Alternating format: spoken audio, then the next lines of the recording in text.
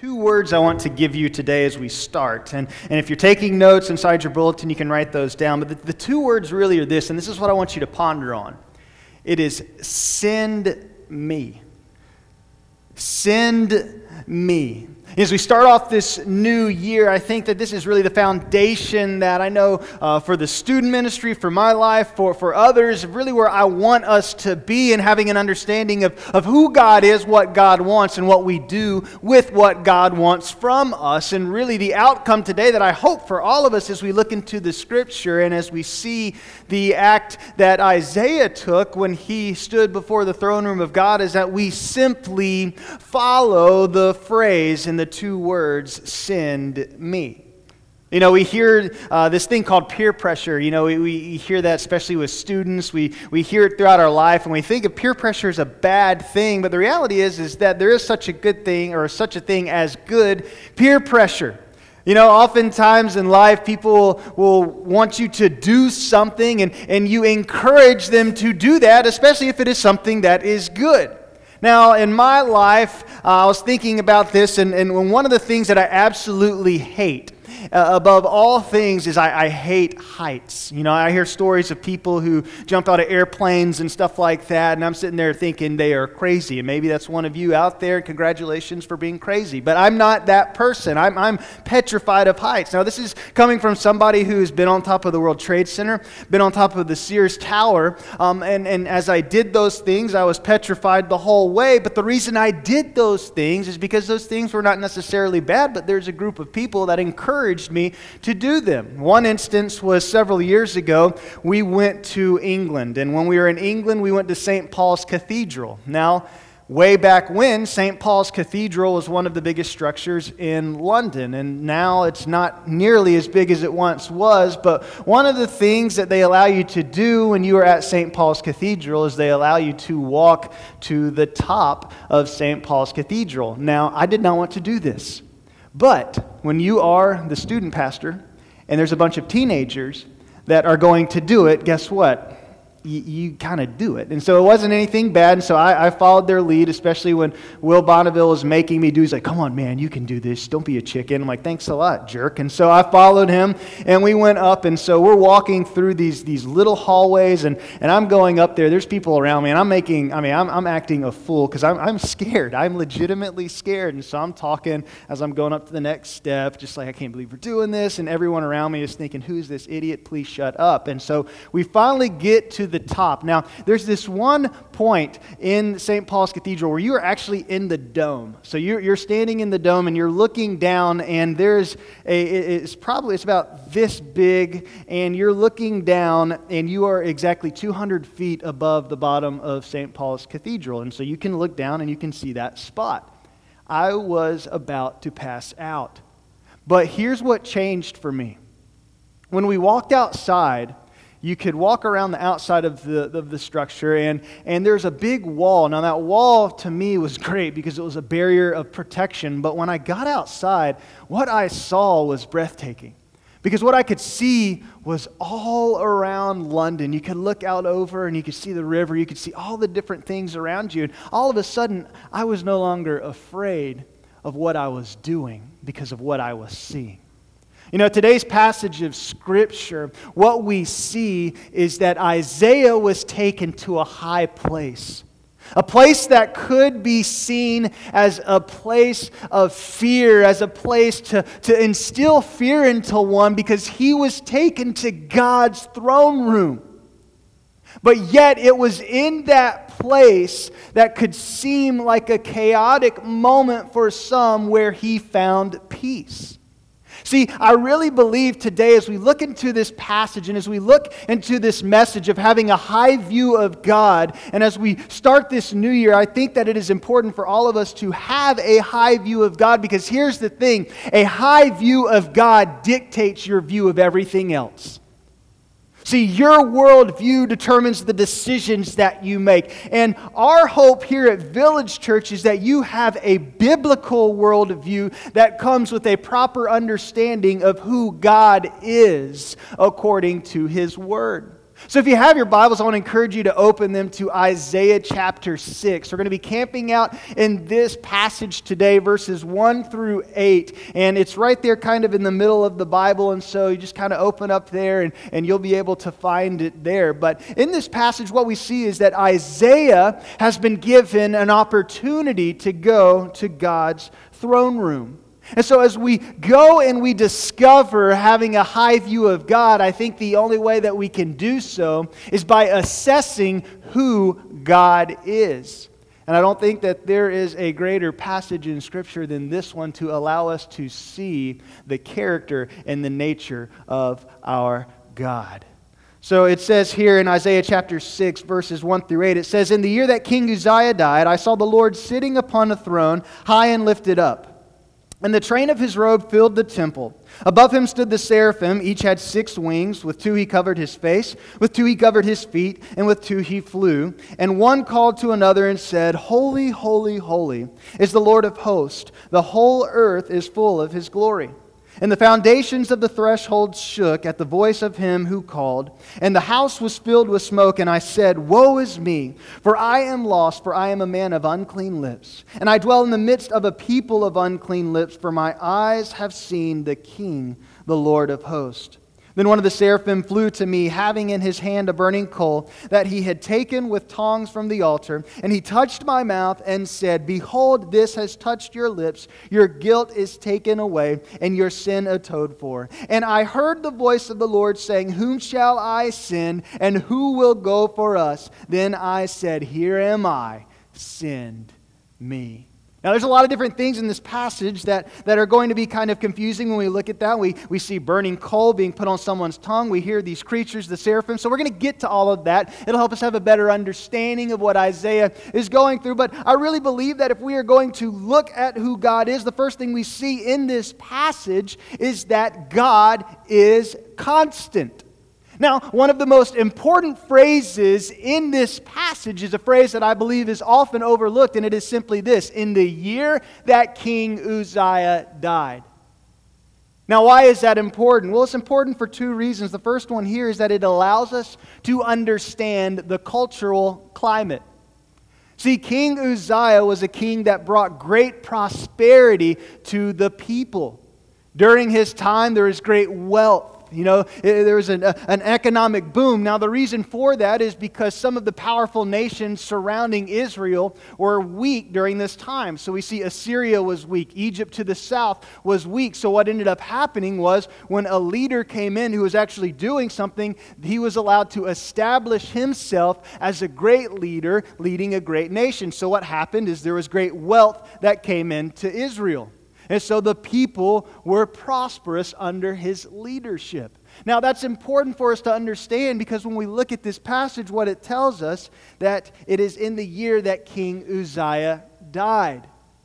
Now, if you think about this from a cultural standpoint, what you've got to realize is this, is that if your great leader is dead, what does that mean for the people that they are leading? Well, I would simply think that what it means is this, is that the people now are scared. See, Isaiah in this passage wants to remind the people of Israel that their great leader is gone. I mean, talk about a Debbie Downer moment, but it is a significant moment because not only does he want them to realize who is gone, but he wants them to know who is there, who is alive. See, when we look at this passage, we see and understand who Uzziah was, but what happened as a result of Uzziah's reign did not end well. So yes, there is a moment of prosperity, but towards the end of his reign, there's a lot of issues going on.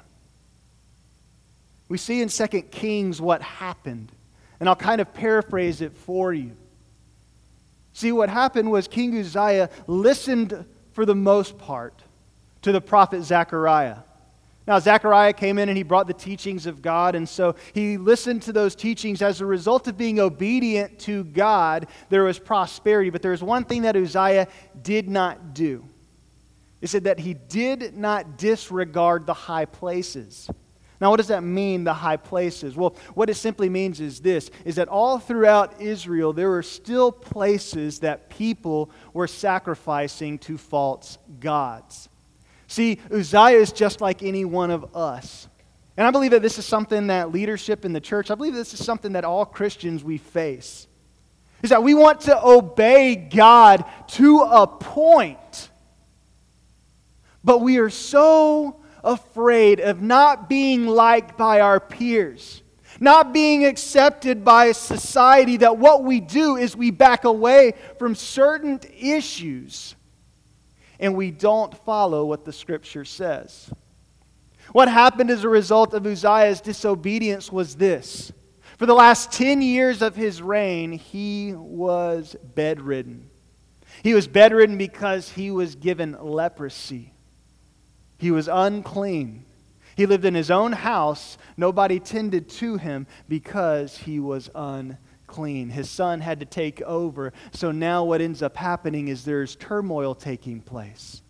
Assyria all of a sudden is gaining more power. And now the people are scared of what's to come. See, that's the first verse. The first part of the first verse. But the second part of the first verse is this. Is Isaiah reminds them, though you have a king who is in the ground, you have a God who is above all.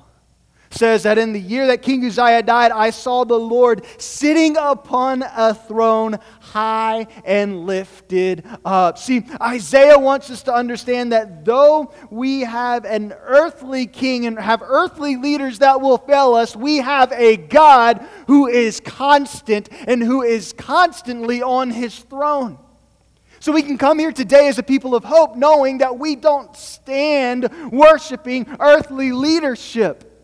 Yes, we follow out of respect, but we don't worship them because they do not last. What do? We worship our God. We worship our God because He is consistent. We worship our God because He is on His throne.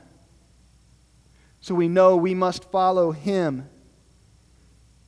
The Bible says, and I love how the psalmist writes, he says, my flesh and my heart may fail, but God is the strength of my heart and my portion forever. Forever. Yeah, that's the key in all of it, is that we see our God is eternal. Our God will not fail. And let me tell you this, our God does not operate outside of His nature. Well, what's His nature? We see, God is constant. But the other thing that we see in this passage as we look at God's nature is this, is that God is glorious and He is magnificent. You know, I look at this passage, and one of the things that I like to do is I like to talk. You know, if you've been around me, I like to tell stories. There's a girl that I liked in high school, and I hung out with her a good bit, and I remember I would be with her, and she said, I hope one day, one day you're going to make a good grandfather. And I was like, okay, that's a weird compliment, I guess. And she said, well, because you have so many good stories. I was like, okay. I don't know how to take that, but sure, you know. And so one of the things when you tell stories, and everybody knows this, is the one thing that you absolutely hate when telling a story is when you see the audience just begin to kind of give you that awkward look, and then you realize you have to follow it up with the one phrase, well, I guess you had to been there. You know, I mean, so what ends up happening is really one of two things, or a couple things there, and that is that one, your story just may not be that good. Two, you just may not be a very good storyteller. Three, honestly, you really did just have to be there. And so you're kind of stuck. You know, when I look at what Isaiah has to do here in this passage, is Isaiah has to describe who God is. I mean, that's a pretty lofty task. That God has literally taken Isaiah to his throne room and He says, you are going to pen what you see. One of the things as you look at the throne room experiences all throughout Scripture, and there's not that many, is that you see different phrases like this. You'll hear phrases like likeness. had the appearance of, had the likeness of. See, what I want you to understand is that when we are given a task to describe God, we are given the task to describe the indescribable. But Isaiah would have been one who had credibility. See, most scholars think that Isaiah grew up in an aristocratic household. So he had some wealth in his family, and as a result, many times what would happen is they would be invited into the king's quarters. So if there was anyone who was going to be credible enough to be able to pen what he saw, it would be Isaiah, because Isaiah would have been in the king's quarters at some point in time during his life. So when he came in, Isaiah would have known what a throne looks like. Isaiah would have been able to look around and realize that kings have servants, that there are people who are constantly waiting on the king, that there are actually people in the presence of the king who are worshiping the king. So that the king has people who are there that are actually worshiping him. And so Isaiah would have been able to know how to put this down and describe what he saw. But here's the thing, he still couldn't. He still couldn't because our God is that glorious. He still couldn't because our God is that magnificent. So what Isaiah does is he describes it to the best of his ability. And so what do we see when he talks about God's throne room? Well, he says, "And the train of the robe filled the temple. Above him stood the seraphim. Each had 6 wings. With 2 he covered his face, with 2 he covered his feet, and with 2 he flew. And one called to another and said, 'Holy, holy, holy is the Lord of hosts. The whole earth is full of his glory.' And the foundations of the threshold shook at the voice of him who called, and the house was filled with smoke." So let's go to the throne room. Let's go and look and see a little bit of what Isaiah saw. And the first thing that we see here is Isaiah talks about the train of his robe. Now, we don't think along these terms today. We don't live in a monarchy. We don't really look at kings. When I think of kings, I think of medieval times. You come in, you got the jester and all that stuff. I mean, that's just kind of where my mind takes me. But what we see here is there is significance in this train. In modern times, we think of a train of a robe. We think of a bride coming down the aisle with this beautiful, beautiful train that she has. But see, what we realize here in this passage is the train represented power. See, the longer your train, the greater your power. What does Isaiah describe to us? Well, he says that the train of the robe filled what? Filled the temple. Honestly, we don't know how big this temple is, but I guarantee you that it is bigger than any structure that we've ever seen here in this earth. So what do we know about our God? We know that our God has great power. His train filled the temple. One of the things that he does not tell us is that he does not describe an end to the train. See, our God's power is limitless. So we see God and we see a powerful, powerful being. One that has more power than anything that has ever been created. But the other thing that we see here in God's throne room is that there are these servants called seraphim. The Bible describes these angels that are the servants in the quarter of the Lord. One of the things that I found very interesting about the seraphim is that the seraphim actually means burning creatures. Now, if there's anything that we know about our God, we know this, that Hebrews 12:29 says, "Our Lord is a consuming fire." We look back in the Exodus, we see that God led the Israelites out of slavery as a burning cloud by day and a burning pillar of fire by night. Our God is a consuming fire. John 1:4-5 says, "In him was life, and that life was the light of all mankind. The light shines in the darkness, and the darkness has not overcome it." Our God is bright. Our God is light. And these burning creatures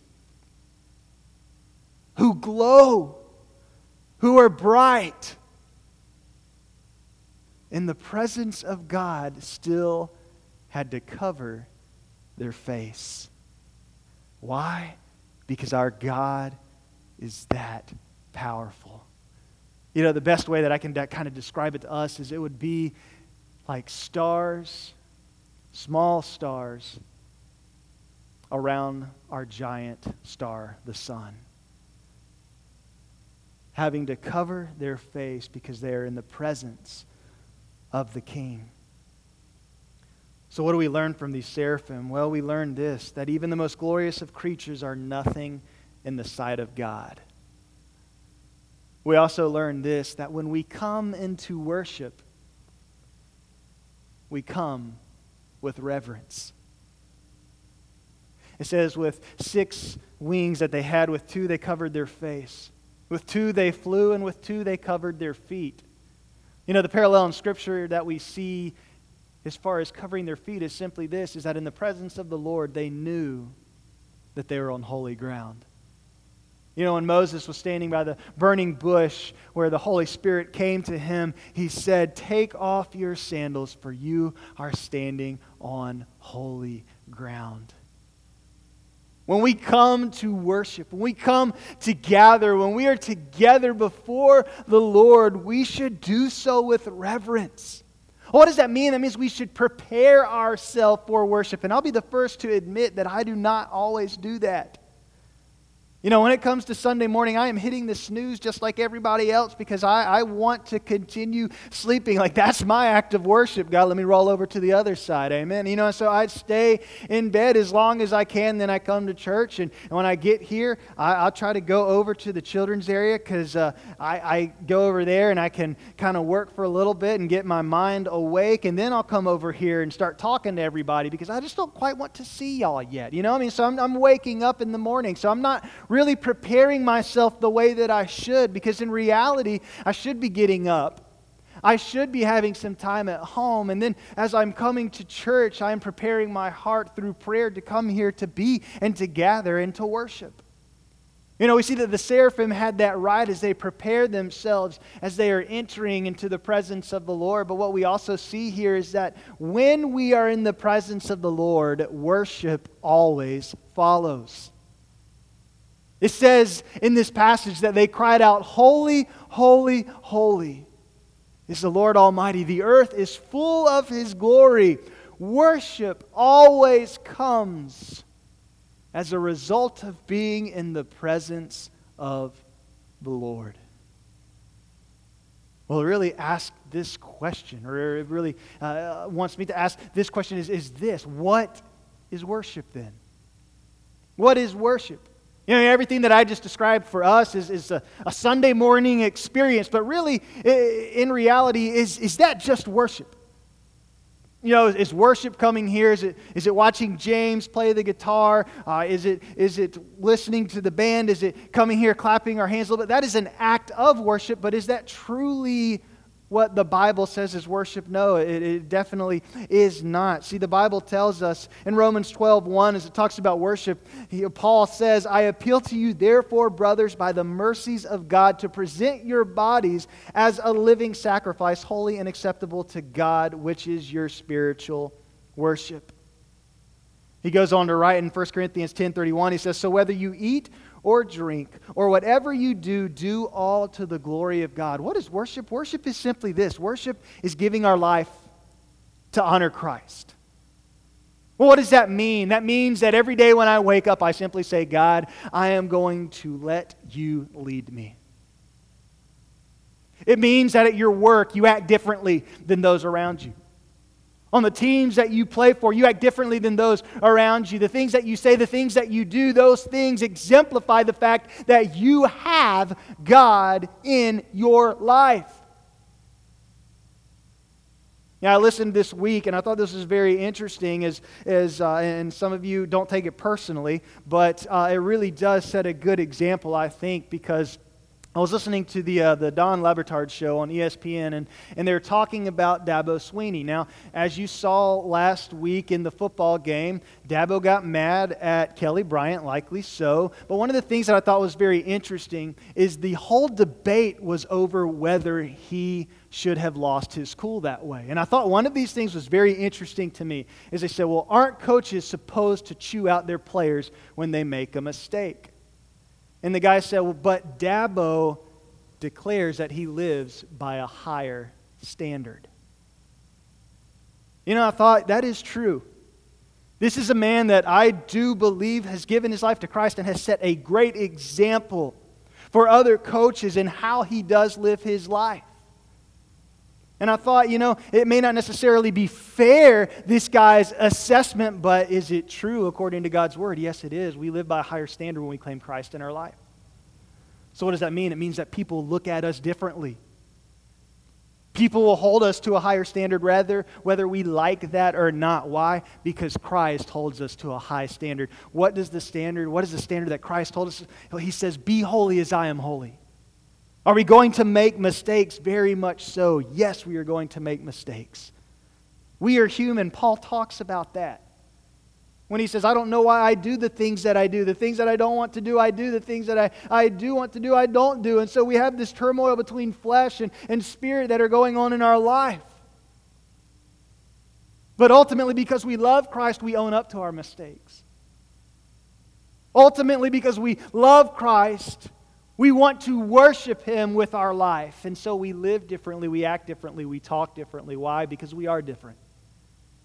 Because we are not citizens of this world, but we are citizens of the world that is to come, the one that we see here in this passage, because Christ has given us life.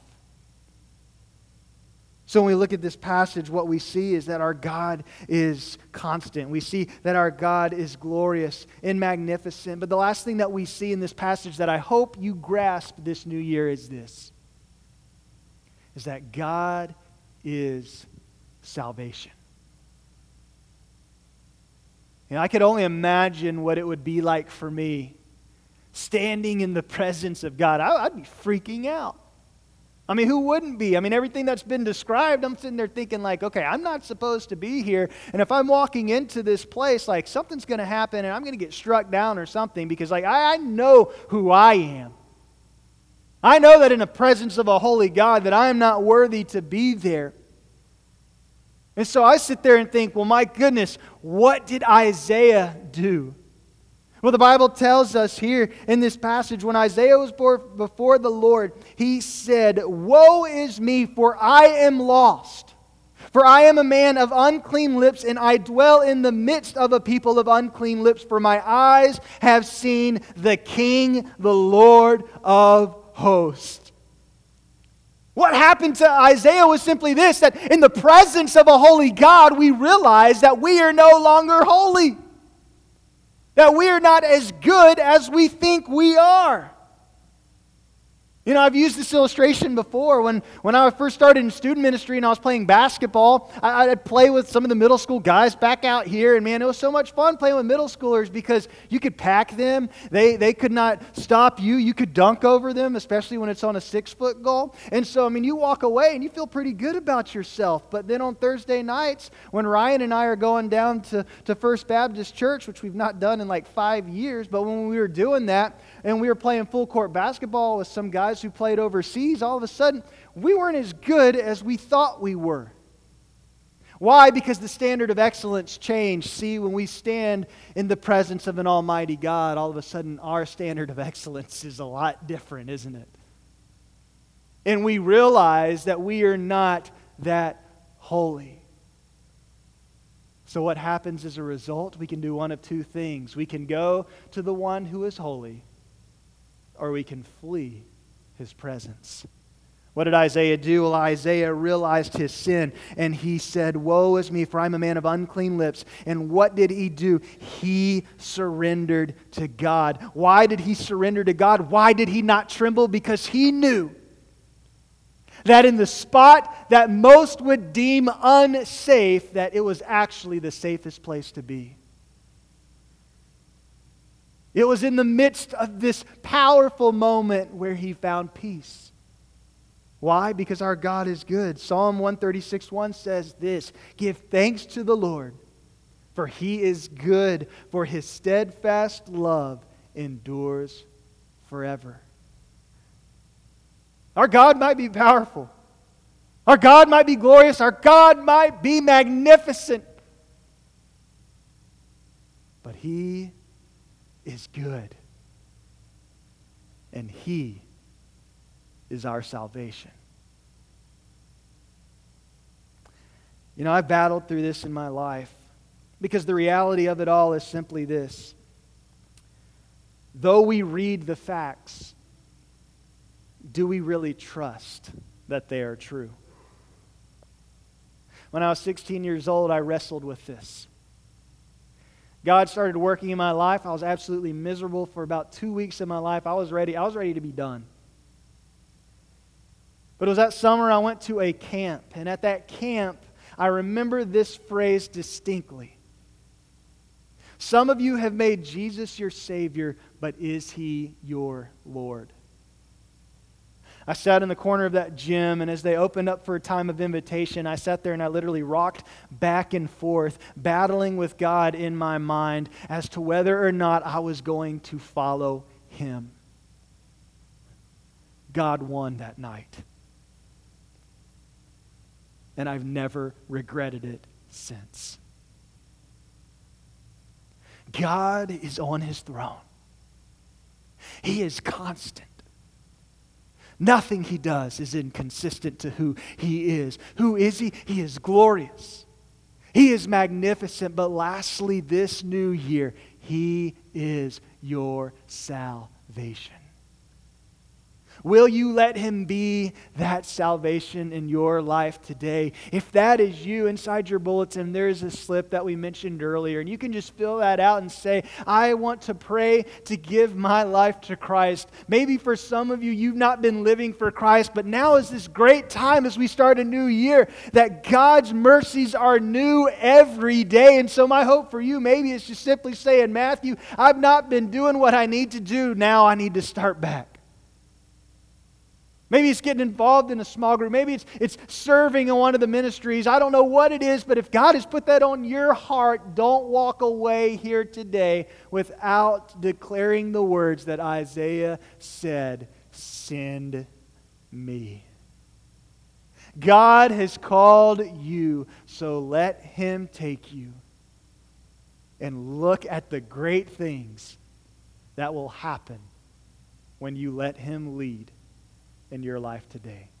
Let's pray. Father God, I just ask today, Lord, I ask, God, that you work in the life of those here. God, I pray, Jesus, that you really just guide them, show them exactly what it is that you want them to do. And so, Jesus, I pray, Lord, that you lead. And Father, I pray, as the hymn says, wherever you lead, I go. And so, Father, whatever it may be, I pray, God, that we would be obedient. Obedient. And that you would send us. Send us in our homes. Send us in our jobs. Send us in our schools. So that we will glorify and worship you. So Jesus, we simply say thank you. And we cry out to you that you are a powerful and an all-loving God. And we ask this all in Christ's name. Amen.